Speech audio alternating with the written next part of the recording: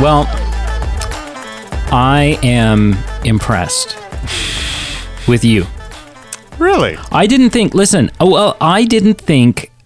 I kind of figured that you, Pete, were just some schmo on the internet who does a movie podcast. I didn't think that you had any, like, Hollywood pull. But having said that, I can't think that it's a coincidence that that we got the episode of Rings of Power that we got only several days after you said, you know, I really don't give a shit about the Hobbit storyline.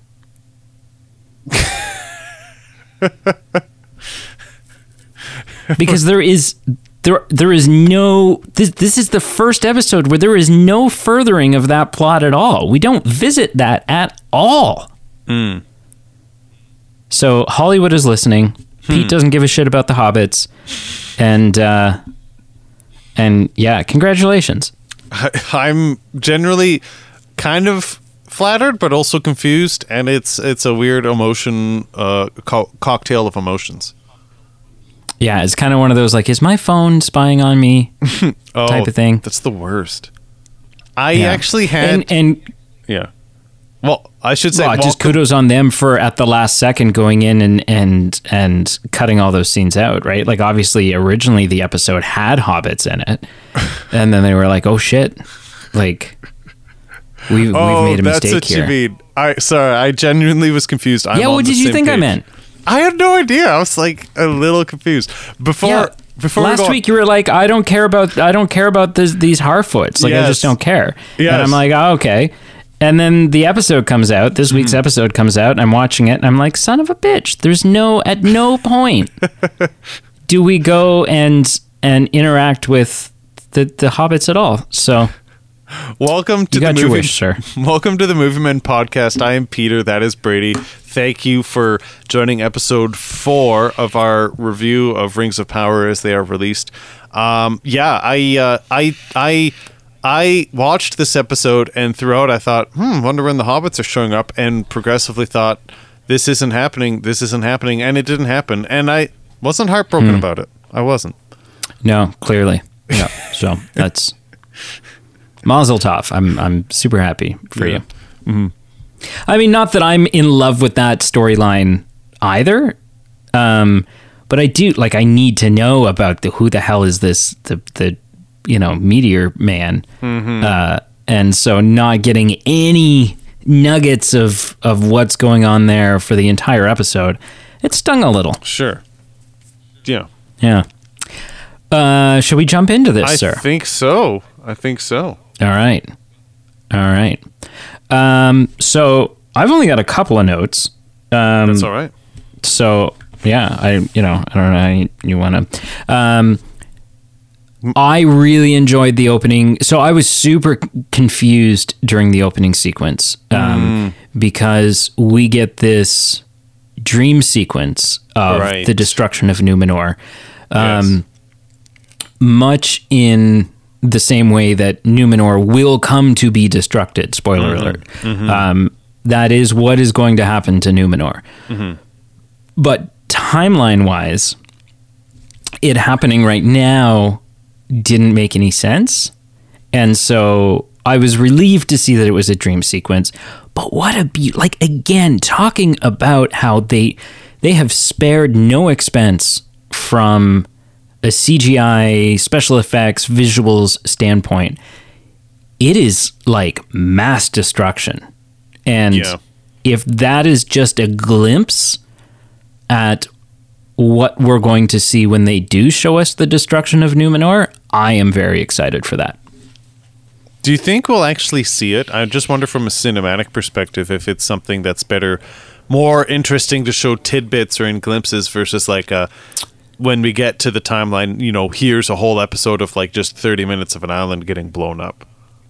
Oh, no, we have to. Okay. No, we have to see it because... we have to, especially if the show's going to span 5 seasons. And one of the reasons being is that it's the destruction of Numenor that effectively leads to people like Elendil and Isildur making the final migration over to Middle Earth. Yeah. And so without that happening, so if this show is going to reach the point where, all the rings are forged and we have the hopefully the War of the Last Alliance, then at that point, Numenor is already gone. Something I'm curious about, and I'm not as well versed on Tolkien extended universe as you are, so I would have brought this up in Two Towers if I had this kind of come full circle at that time, which I didn't. But a friend of the show, Marshall, is listening, and I'm not sure if he will listen to this, just because I'm not sure how he stands on this new series of Is Rings he of Power. boycotting the show? I don't know if I would say boycotting. I think at least I would say cautiously optimistic. I'm not sure if it's an issue of if he doesn't have Amazon Prime and he's going to wait till it's all out and then get a subscription and watch it all. I'm not sure what. I haven't had a discussion with him, so I'm not sure where he stands on that. But yeah, I actively avoid discussions with him, so I also have not. I don't. I seek. Oh, okay. Yeah. Me neither. But in Two Towers, the film, there's a piece of dialogue that Éowyn recites, and from my knowledge, it's actually not even her that says it in the book. It's Faramir, and I believe it's based on a dream, and it makes more sense coming from Faramir. But in the film anyway, it's this dialogue of Éowyn saying, she wakes up in the night, and Aragorn says, "What's wrong? What's wrong?" And Éowyn says, I dreamed I saw a great wave climbing over green lands and above the hills. I stood upon the brink, and it was utterly dark in the abyss before my feet. A light shone behind me, but I could not turn. I could only stand there waiting. Is that dream sequence, whether in the book or the film, is that supposed to be a vision of Numenor's demise? That's interesting, and I can neither confirm nor deny. So the direct descendants of Numenor are the Gondorians. And more specifically, which would make sense if Faramir's having this vision, at least just for continuity. Yeah. So what kind of happens is Numenor is destroyed. Isildur and Elendil and several others make the migration. Isildur founds Gondor. Elendil founds a kingdom up north, sort of where the Shire would be nowadays, or in the Third Age, anyways. Yeah. Isildur actually builds the city of. Oh, geez. The name changes. It's when he founds the city. It's Minas Idris. I could be completely butchering that. But it eventually gets taken over and captured by the Witch King, corrupted, and becomes Minas Morgul. And so but anyways, so they found that area. Now, Éowyn is from Rohan. And I have to think that there's probably some descendants. I don't really know. I don't have enough knowledge on the history of Rohan, and I will look into that this week so that I can come back with a little bit more information next week. Cool. So I don't know. I don't know if the Rohinian are also descendants of Numenor. I don't know if they are Gondorians that are that's all cool, but we really like horses. I just don't know. But it's quite possible. I mean, she's and like my understanding, potentially, if I'm remembering correctly, if that was Faramir's dialogue, it could have just been a creative choice of the film team saying, "We like this dialogue, this sequence, but Faramir's not here for another film, so we'll give it to Éowyn," and it makes sense. It could be one of those decisions too. Right. I mean, if it was Faramir, then that makes that makes a little more sense that it could be Numenor. Yeah. Not that Faramir, Faramir and Boromir and their father Denethor, they're not descendants of Elendil. They would be from. They're of the people from Numenor, certainly. Sure. But that's sort of the whole. That's why Denethor was not actually the rightful. Like, he's not a king. He's a steward. He's a steward. Yes. Right. And yeah. So Faramir and Boromir and Denethor, their reign over Gondor is simply because there was, the final king in the line of people who we could track down, who we knew where they were, because at this point Aragorn Elisar is hiding. He's a Dunedain ranger up, looking out over the Shire and stuff like that. So reign of Gondor passes on to the stewardship. But yeah, so I don't know. That could be like in Tolkien's universe and in his writings, I wouldn't put it past it that he could be having, like, Faramir certainly wasn't around for the destruction of course, right? Because we're talking thousands, like 2,500 years. Yeah. But yeah, no, it's interesting. And so one of the reasons, but like Aragorn is a direct descendant from them. And that's one of the reasons. Well, that's one of the reasons why, like, the Númenóreans, part of them being given the island of Númenor from the elves, is part of that gift is also unnaturally long life for humans, right? Númenóreans live much longer than regular men. Hence why Aragorn is 210 years old when he finally dies as king. So that is because of his Númenórean lineage. But yeah. So I don't know if that's, but I'm going to make a note right now because I do want to look into that, and it's quite possible. I'm intrigued. Eowyn Dream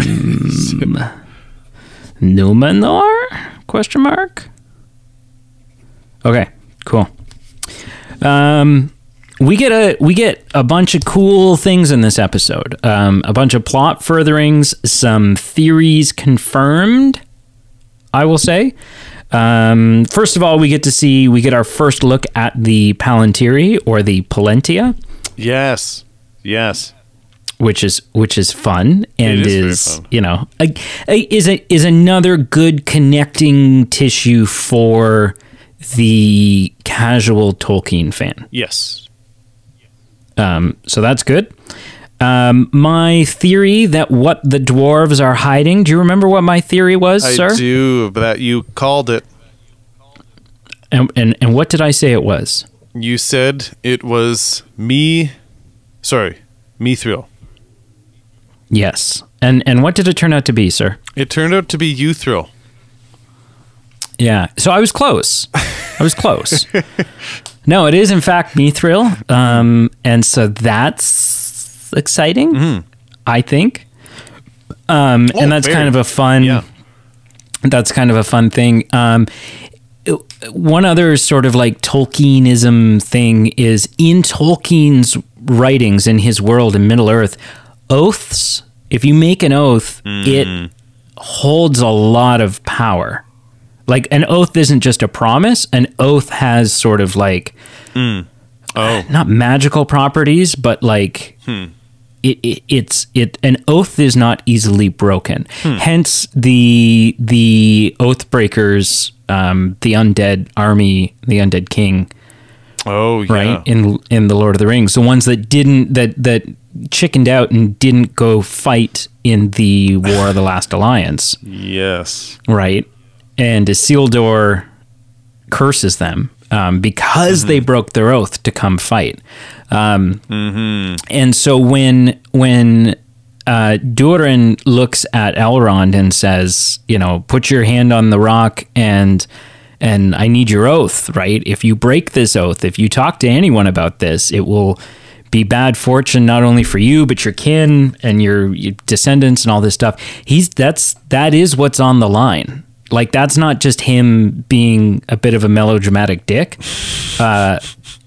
It's serious business, this oath.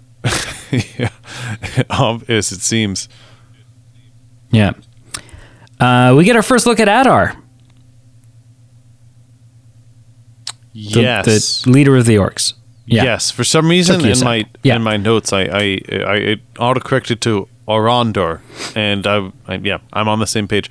No, What did you think of him? I have got no. There is no. I'll start by saying there's no literacy background for this guy. Mm-hmm. He didn't pop up and I went, oh, this is so and so, the fallen elf or the dark elf, Adar, blah blah blah. Sure. I think he's menacing. Yes. I think he's mysterious. He's creepy as hell. Yeah. And I don't know. I feel like that introduction did everything for me that they intended for it to do. I'm quite curious to see where this villain goes and if we can get a little bit of backstory, who he is. Obviously he's an elf. But is he like, he's kind of like, he's kind of like what's her face, the second sister or something from the Obi-Wan Kenobi series. Oh yeah. Where she's on the bad guy's side, but also wants to be like, doesn't seem like he is interested in, like, his long game, his end game is not to take orders, is not to be a subsidiary of Sauron. Right. He seems to, like, he's talking about like, I'm not a god yet. Right. He is seeking immense power and through that, I don't know, it seems quite dangerous, but yeah, I'm really excited about Adar. What about you? I think with Adar, I was a little disappointed. And visually, when we saw his shadow and his silhouette at the end of episode 3, as the episode cut and kind of left us on a hanger, I visually had something quite different pictured for him. And it just, what we saw didn't meet my expectations, and that disappointed me. I wanted something different. So we saw Adar, and he had some fair components to him, but he was quite menacing and quite like rigid, and like his clothing and his appearance had some rugged elements to it. And when I saw his silhouette in episode 3, and what I wanted him to be was a very fair and like opposite to the orc like creature, whether it be a fallen elf, but just one who still looked fair and not menacing. And there was just something stylistically about that I really wanted. Just this huge contrast to the orcs, where I feel like in almost most Middle Earth that we've seen in film, it's like with the leader of the orcs is just someone just as equally gross who has like one eye, a tumor, and like stitches across his face. Like, I wanted something just stylistically that was such a contrast, that was like in horror movies when they use something that's a normal object but it's scary because of the context. In this circumstance, because someone was so fair, it was kind of weird and out of place and therefore like menacing. And I think it would have been kind of in line, and I say this lightly, but it's not gospel, but I still think it's a fun point. When even in the Fellowship of the Ring, when the hobbits meet Strider, and they're questioning amongst themselves, should we trust Strider? And Frodo says, essentially yes, because I think an enemy of agent of the enemy would appear more fair than this guy does. So I feel like kind of like a wolf in sheep's clothing kind of situation. I just wanted Adar to be like very elf-like, very opposite in nature to orcs. So I think just that, for some reason, I really built that up in my mind, and I was just a bit disappointed.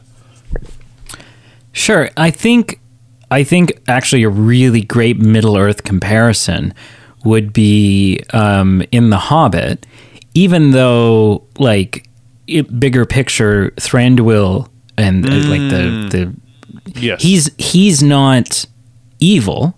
Yeah. but he certainly is an antagonist as far as the Hobbit and the journey to reclaim Erebor goes. And really so are all of the woodland elves in Mirkwood. But they're still gorgeous creatures. Right? So you have this fair, beautiful elf who is kind of a thorn in our side and a little menacing and a little So no, So am I hitting the nail on the head there? I think so. Yeah. Cause I don't have really any disappointment with him cause his on-screen moments were fine and I really enjoyed them. It's more just, they didn't meet what I had built up in my mind and maybe a direction I would have preferred. Well, so you may still get that itch scratched. If we get to see, I assume we will get to see Sauron as the Lord of Gifts when he approaches Celebrimbor. And in that case, he should be quite beautiful and quite fair and quite, That would be interesting. So, and I mean, that will be the ultimate because you'll know who this guy is and what he's capable of and that he's like, this big baddie Maiar, but that he's appearing as this, beautiful, generous creature. Right. Yeah. So, I almost cried during this episode. Really? When? Yeah. The stuff when the conversation when Prince Durin approaches his father and says, I'm sorry and all this stuff and is expecting to be not outcast by his father but sort of reprimanded. And and King Durin says, he goes on this whole thing about the dwarfs believe that a king is endowed with all of his the kings that have come past their failures and their successes and their dreams and whatever else. And he says, but you don't have to wait for that or something. Like, I am always with you through success, through anger, and it's just like this beautiful, like emotional tear-jerking thing. And I'm like, like, I don't know. I'm like, it almost got me, but I'm guessing it didn't almost get you. I liked the qualities that you described. Like, I did like this emotional connection between this father-son character and the significance of it. I think just maybe the show kind of dolled up or played into a bit more some tropes of misleading the audience. They pan to the father who's almost essentially pouting on the throne, and the son kind of whimpers in, and then they kind of switch the narrative and kind of flip it upside down so that it is this emotional connection of the father saying, essentially these other things don't matter, more so I'm with you, and these, you and I matter kind of thing. So I think I liked elements of it. I just don't think I appreciated how kind of they got a little tropey or kind of misleading the audience a bit, or at least that's how I perceived it. Okay. I'm sorry. I am. No, it's fine. So Tolkien is historically very, he was a Christian. Okay. And all throughout the Lord of the Rings, much like C.S. Lewis did, he uses a lot of like Christian analogies and themes and stuff in his. Did you pick up on, I'm curious, I would say that there is a scene, there's a sequence in this episode that is very reminiscent of the biblical story of the crucifixion. No, I didn't pick up on that. So it's, for me, it was when they first put Galadriel on the boat and send her off. Okay. And then they bring her back, right? And they're like, oh, okay, actually, I'm going to go with you, and we're going to bring an army, and, we're going to, all of a sudden, we're on your side. And the reason they do that is because as she's leaving, all of the leaves start falling off of the tree, right? And it's talked about how it's believed that the when the leaves or the petals fall from the tree, it's because the Valar are displeased with them and so on and so forth, right? Or that they're doing wrong. Yep. And it just reminded me of the biblical, the moment in the story of the crucifixion where, they crucify him and then like the ground shake or the sky darkens and the ground like cracks and the curtains fall from the temple and stuff. And it's just like, the Jews kind of have this, oh shit moment. Right. And to me, it was just it was just so similar as the Galadriel is sailing away on this boat and all of a sudden, they have, Muriel has this like, oh shit. Okay, bring her back kind of moment. Yeah, almost like so the boat's, to me, I gotta almost like the boat's tied to a string and they start pulling it back like at that exact second. Yeah. So to me, I just got a big kick out of that. Yeah, interesting. I did not pick up on that at all, but I definitely see the similarities that you point out. Cool. Those are all the notes I have. Do you have anything else? That's about it. This is the one that I had the least notes as well. I will say, just in summary, if I had to summarize this episode, it would be the sound of a deflating balloon sound. As much as I thought I would like an episode without the hobbits, which I didn't miss them by any means, I just felt this episode compared to the heights that we had in episode 2 and episode 3, I felt like this episode really kind of had a tempo issue. And as far as answering questions or moving things along, I suppose.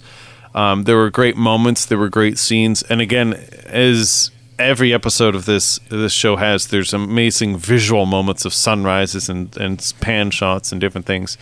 But I just feel like of the information that was dropped in episode 2 and information that was dropped in episode 3, I just feel like the train kind of stalled a bit, and it just kind of felt like maybe more of a filler episode, or at least less substantially moving things along. So, sure. Do you find the episode short for you?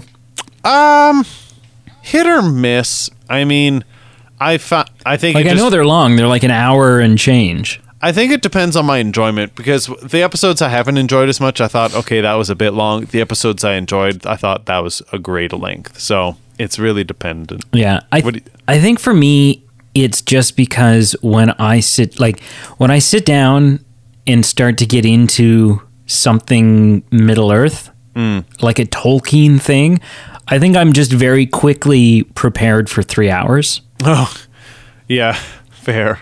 Right? Yeah. This is going to be a long journey. This is going to be this. And so for me, it's like, okay, now I got to wait another week. Right. And I mean, I get it. That's the way a show works. And the episodes are longer than they certainly could be, of course, and typically would be if they were regular TV episodes. Exactly. But yeah, it just, each week when it ends, I'm like, no, give me more. Like, keep going. That's fair. Tell me what happens next. I don't know how, like, between season 1 and season 2, I'm going to be... Right. Yeah. Especially if it ends on a cliffhanger, surely it will. I'm having trouble just getting, like, today we're recording the day before the next episode comes out, and it's already been a long enough week where I'm going, like, come on, guys, can you just drop this a bit sooner? Like, yeah, when the break between season 1 and season 2 occurs, it's just, It's going to be tough. It will be tough. It's going to be tough. Win or fail for you, sir, this episode? I would say it's a fail. Yeah. I just, like I said, just really didn't move things along for me, and it had some moments that were enjoyable, and I just generally, I'm not sure this was up there as far as like episode 2 and 3 were for me. Where do you agree, or where do you stand on it? Yeah, I think this is the first episode that I would say was a miss. Yep. I mean, still some important things happen. Oh, of course. Yeah. And like, I don't think you could skip this episode by any means. No. But it just, something was missing. It didn't have quite the same pull and draw as the previous 3. So specifically the second 2, episode 2 and 3. Right. Yep. That's so right. Cool. Wrap it up, sir. Perfect. Well, thank you so much for joining us and listening. Please like and follow and subscribe. Check out our Patreon page, merchandise page. Help us support the show and pay bills and keep the lights on. Winter's coming, so we will need to turn the furnace on and get a lump of coal here and there. So we do appreciate our Patreon supporters and are always open to new ones. And we look forward to next week, where we review the next episode of Rings of Power. Yeah. 60 million's a lot of money, man. Like, that's a lot of It's moolah. so much. It's so much. And But I it don't looks mean this beautiful, is I don't mean this is a critique, because I like this show, you know, generally. Like, I mean, it's not perfect and we're ripping it apart just because we critique things, and visually it's stunning, but it's just wild. Like, that's what $60 million gets you. And I don't mean that as a rip. Like, it's just like $60 million is a lot of money, and like, yes, it's good, but it's not like you've got, I don't know what I'd want to see for $60 million, I guess. I would be really curious to see what kind of new subscription numbers Amazon has seen as a result of this show. Well, that's what it's about, right? Because, I mean, Amazon as an umbrella isn't hurting. I mean, newsflash, no one's surprised by that. But it's just a business venture. Yeah, it's like, okay, dollar for dollar, are you getting this back? You got to wonder, right? Yeah, because you'll certainly notice it if next season the episode per episode budget is cut in half. Yes. Like, yeah, that will hurt. Yeah. Oh, well. All right. Well, till next time.